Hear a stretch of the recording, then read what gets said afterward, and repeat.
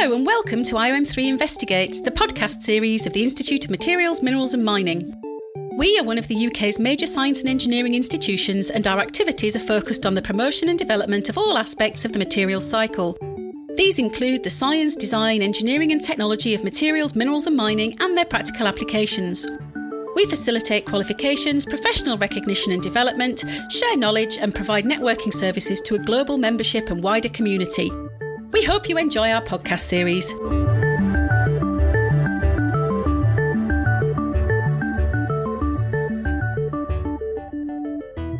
Hello, I'm Serena Best, Professor of Materials Science at the University of Cambridge and immediate past President of the Institute of Materials, Minerals and Mining. I'm delighted to be able to host this podcast, which covers a very current and topical area of interest to all of us. In the UK and across the world, there's growing concern about the challenges presented by infection. As researchers in the field of biomedical materials, we believe that we have a role to play in developing new therapeutic solutions. In this podcast, I'm joined by two senior academics who lead biomaterials research in very different fields. To talk about ophthalmic biomaterials, we have Rachel Williams, who is Professor of Ophthalmic Bioengineering at the University of Liverpool. And to talk about orthopaedic biomaterials, we have Paul Hatton, Professor of Biomaterial Science at the University of Sheffield. I'll just take a few minutes to ask Paul and Rachel to introduce themselves. So first to Paul. Thank you, Serena. Yes, I'm Paul Hatton. I'm Professor of Biomaterial Science here at Sheffield University, and I'm also the Director of Research at the Dental School. And I think it's probably also worth mentioning I'm now the new Chair for the Biomedical Application Division of the Institute of Materials, Minerals and Mining. So I have a huge interest, obviously, in the development of materials for medical applications, and one particularly important area we'll be covering today will be the development of antimicrobial material. And Rachel. Yes, thank you, Serena. I'm Rachel Williams. I'm Professor of Ophthalmic Bioengineering at the University of Liverpool, as Serena said. I've been working now closely with my clinical colleagues in St Paul's Eye Unit, looking at materials, developing materials, both bulk materials and their surface properties for applications to overcome problems with vision loss, both at the front of the eye and at the back of the eye. I've been working in that area now for over 20 years. And there's some very interesting areas coming out, in particular in relation to controlling infection in the eye. So, Rachel, could you tell us a little bit about the challenges of eye infections today and what their causes are and what are the main issues that need to be addressed?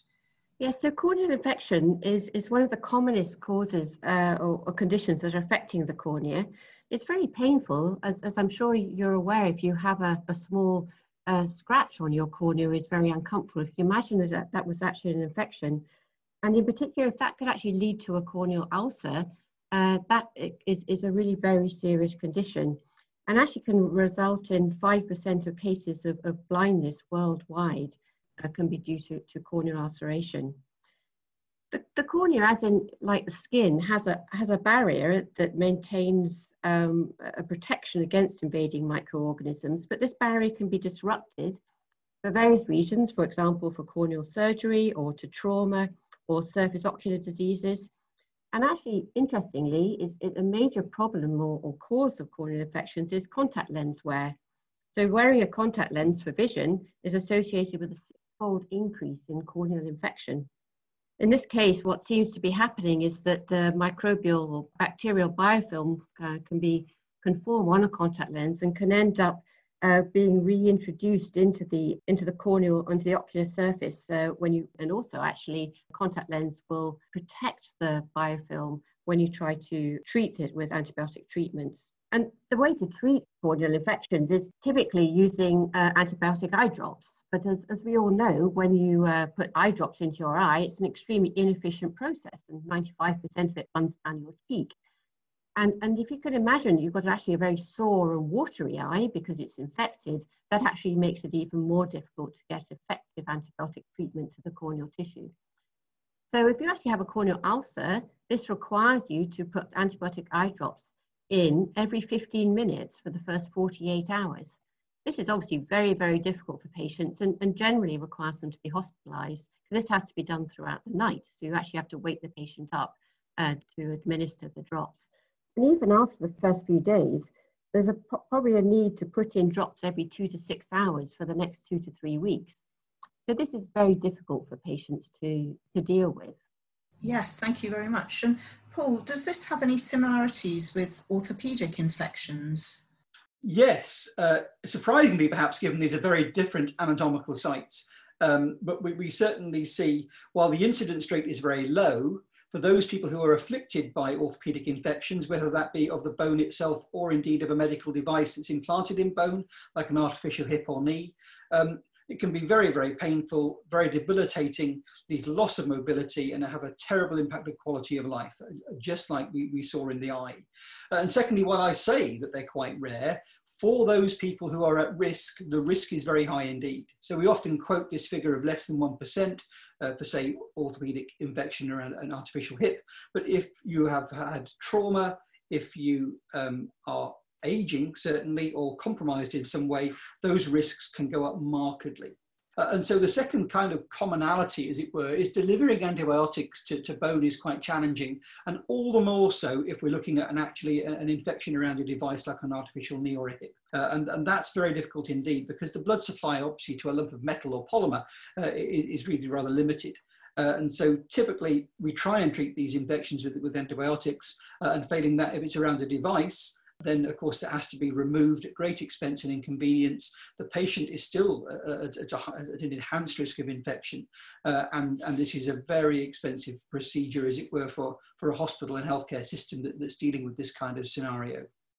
So how are these conditions treated conventionally, and what are the limitations? Rachel?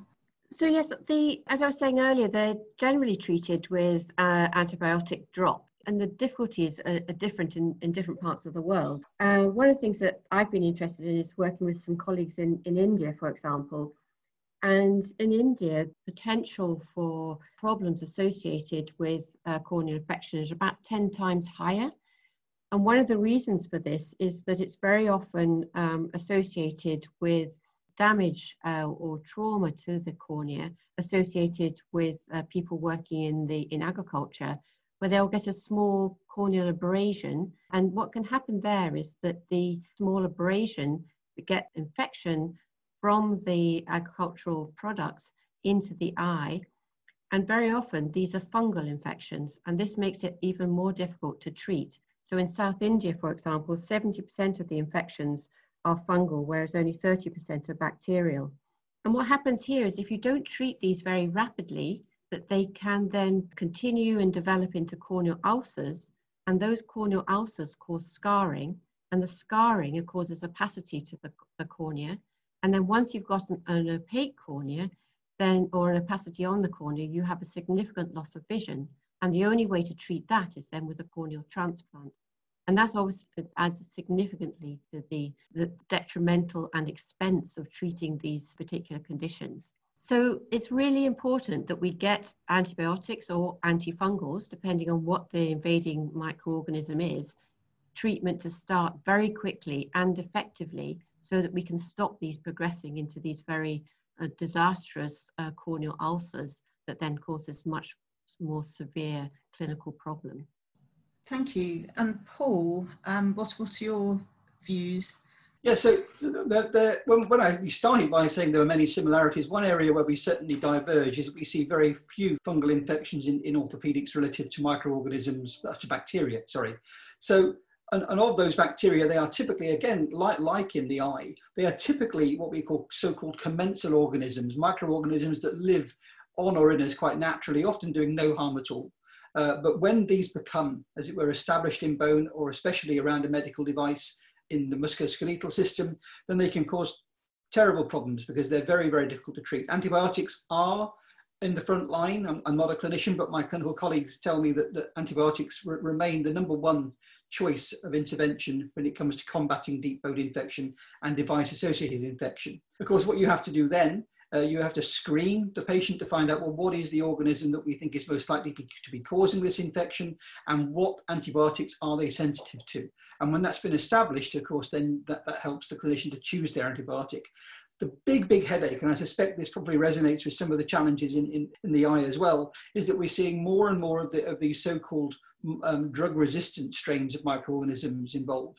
And so these are organisms that are actually like the MRSA, so multiple resistant Staphylococcus aureus. Typically, Staphylococcus aureus is an organism that lives in your skin, but if this becomes established and it's antibiotic resistant, it's very pernicious and very, very difficult to treat.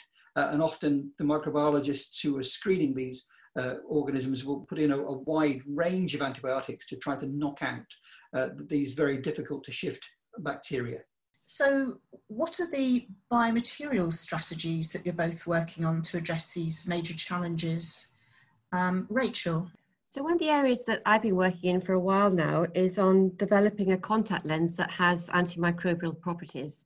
So most contact lenses that we currently use do not have any antimicrobial properties, and as I say, actually cause a greater risk of corneal infection.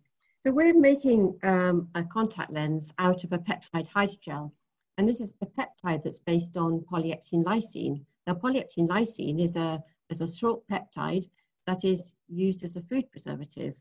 So it's a very nice, safe material. It's non-toxic, it's edible, and is actually used as a preservative and in the pharmaceutical industry.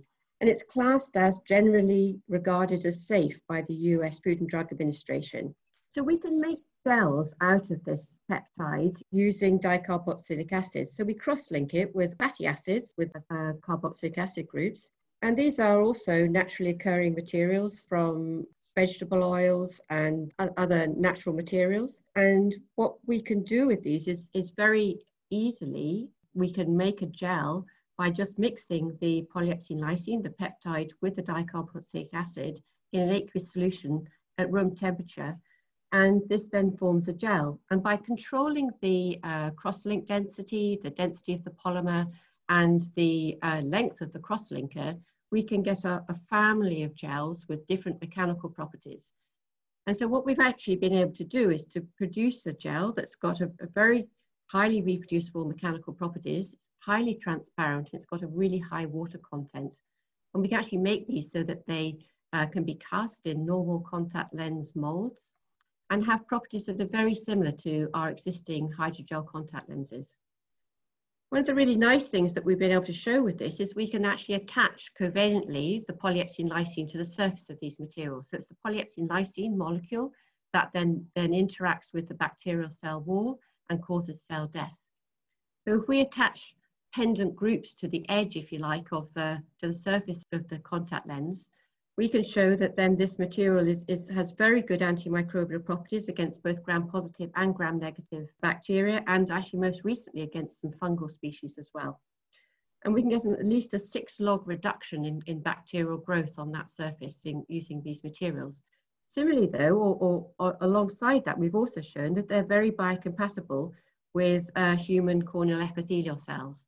And if we put them on a culture where we've done what's a standard scratch assay, we can see that the epithelial cells will heal underneath this material without any toxic effect associated with the cells. So we're very encouraged that this is something that we could actually take forward as a product. That's really impressive. Some really lovely science there. So Paul, what are you doing? Yeah, so we've published fairly widely on different approaches to making materials antimicrobial. But the two I'm kind of interested in today are basically modified calcium phosphates and modified bioactive glasses. And a little, again, like with Rachel's research, we're looking at the established biomaterials that are used for making these devices, but then modifying them to introduce antimicrobial properties. So the calcium phosphates is quite interesting. The underpinning basic science was funded by the EPSRC with a Centre for Innovative Manufacturing, and also a really talented PhD student in my group, Caroline Harrison, who set out, I suppose, the proof of concept work and the underpinning science by basically taking calcium phosphate materials that happen to be based on a nanoscale calcium phosphate that is currently used as an injectable bone graft, but then adding different metal ions to see if we could introduce antimicrobial activity that was broad spectrum. Going back to that point I made earlier, one of the challenges is you often have a range of organisms you're trying to target. Therefore, a broad spectrum approach means you don't have to try and screen them and find the one thing. So starting with the calcium phosphates, we published work on silver, but silver is a well-known antimicrobial, and there are some other obstacles to turning this into a commercial product. But we showed that it could work, and then working in rather more confidence closely with a local company called Ceramisys, we developed zinc modified calcium phosphates. And again, like with Rachel's research, we were able to generate a 6-log reduction, which is far more than you need for an antimicrobial material, by basically doping the calcium phosphate nanostructures with zinc ions. And we have a patent in that area, again, joint with a local company called Cerametis Limited. And my colleague, Professor Cheryl Miller, is currently pursuing ways to see if we can get further funding to now get this into the clinic as a real product. So you can see the whole, with EPSRC funding the original research, EPSRC, you can see that whole range now from basic underpinning science, taking us to the brink of what we hope will be a commercial program, which we could talk about shortly. The other side of the research, which is also fascinating, is one of the other materials we use in bone repair is a bioactive glass. This goes back to the work of Hench famously, and groups also in Finland. And there is a bioactive glass on the market that claims to have antimicrobial properties with some evidence to support it. But of course, these haven't been modified in any way. So taking a similar approach, taking metal ions, for example, copper, we've been able to show that you can dope these and introduce additional antimicrobial activity. And that's something which is rather further from commercial use, but nevertheless quite an important breakthrough to show that by modifying a basic biomaterial used in the medical device industry, we can actually introduce antimicrobial properties, at the same time preserving the biocompatibility and the ability of the material to stimulate bone healing. So this is really very exciting. Yes, exciting indeed. There's clearly a wide range of strategies in the pipeline. And this leads me to think more broadly about the impacts of your research on the wider community. So Rachel, how can this work be translated into healthcare settings for clinical benefit? Yes, that's a very interesting question, and something that perhaps we're not always as good at doing as we are at some of the basic science of it. So my basic science work in this area is underpinned by funding from EPSRC, similarly to Paul. But I have recently had funding from the MRC under the Developmental Funding Pathway Scheme. And this has allowed me to work very closely with a company that can manufacture medical devices and with my clinical colleagues in St Paul's Eye Unit. And through this, we've managed to optimize our formulation, and we're currently getting that formulation tested within a contract research organization, so that once we have that data to demonstrate biological safety, we can then work very closely with the MHRA to move into a first-in-man clinical safety study. And the way we're actually developing this at the moment is through as a contact lens that will be used prophylactically as a bandage contact lens after corneal surgery to try and reduce the incidence of infection, where of course that is at a high risk. The other thing that we're doing though, and we've got a lot of data in the lab, which is looking really promising, is because we've got the polyethylene lysine in our material, basically a positively charged molecule, we can bind negatively charged antibiotics electrostatically to that material. So we can actually load our lens up with antibiotics. And we've done this with a number of different currently used antibiotics for corneal infection, with the idea being that we could then put a contact lens on an infected eye, and we think we can get the delivery of antibiotics for up to 12 hours, which would obviously be much easier for patients than having to put drops in every 15 minutes over that first period. This is much more difficult to translate. A drug-device combination is more complicated in terms of regulatory approval, so it will be a while before that gets into clinical practice. But we got some really nice underpinning data in the laboratory that demonstrates that this might be possible.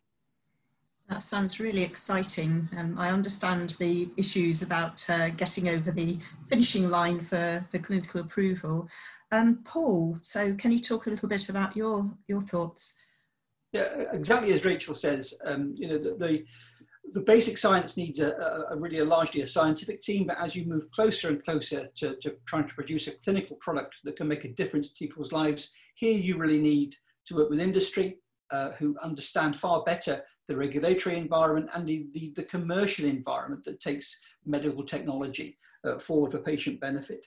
And the other side, of course, is you need more and more clinical engagement.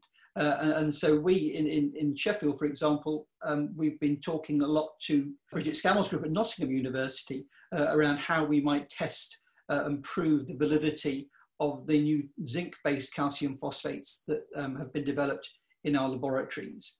And I think the really key point as well is to remember that there are two huge benefits for the UK if we invest nationally and collaboratively in this kind of research. And the first obvious benefit is that patients get access to materials that make their lives better, that eliminate infection and restore them to life and work and fun, of course. The other side, which I think people are less aware of, but is equally important, is that if we strengthen our industrial base, this creates high-value jobs that are good for both cities and communities and the nation as a whole. And so it's been shown time and time again, albeit by quite expert groups, I don't think this always reaches the public ear, that if you invest in research and innovation, this is good for your economy and good for the long-term health and wealth of the nation. And so we're really very keen to see our research in the same way sponsored, to take it forward for both commercial and clinical benefit. So thank you so much, Rachel and Paul. This has been a really fascinating discussion. There are clearly huge opportunities to apply materials science to solving the challenge of infection. And it's also clear that we need to focus on reducing the terrible consequences for patients and their families and wider society in the UK and also in developing countries. I'd also like to thank the audience. So if you've been listening to this is something that we've really enjoyed talking about, and we hope that you've also enjoyed listening. So thank you very much. For more information about us, visit iom3.org, or to keep up to date with our latest news, follow us on social media using @IOM3 on Twitter and @the Institute of Materials, Minerals and Mining on LinkedIn. If you're interested in our upcoming podcasts or want to get involved, please subscribe to hear more from us through Apple, Google Podcasts or Spotify.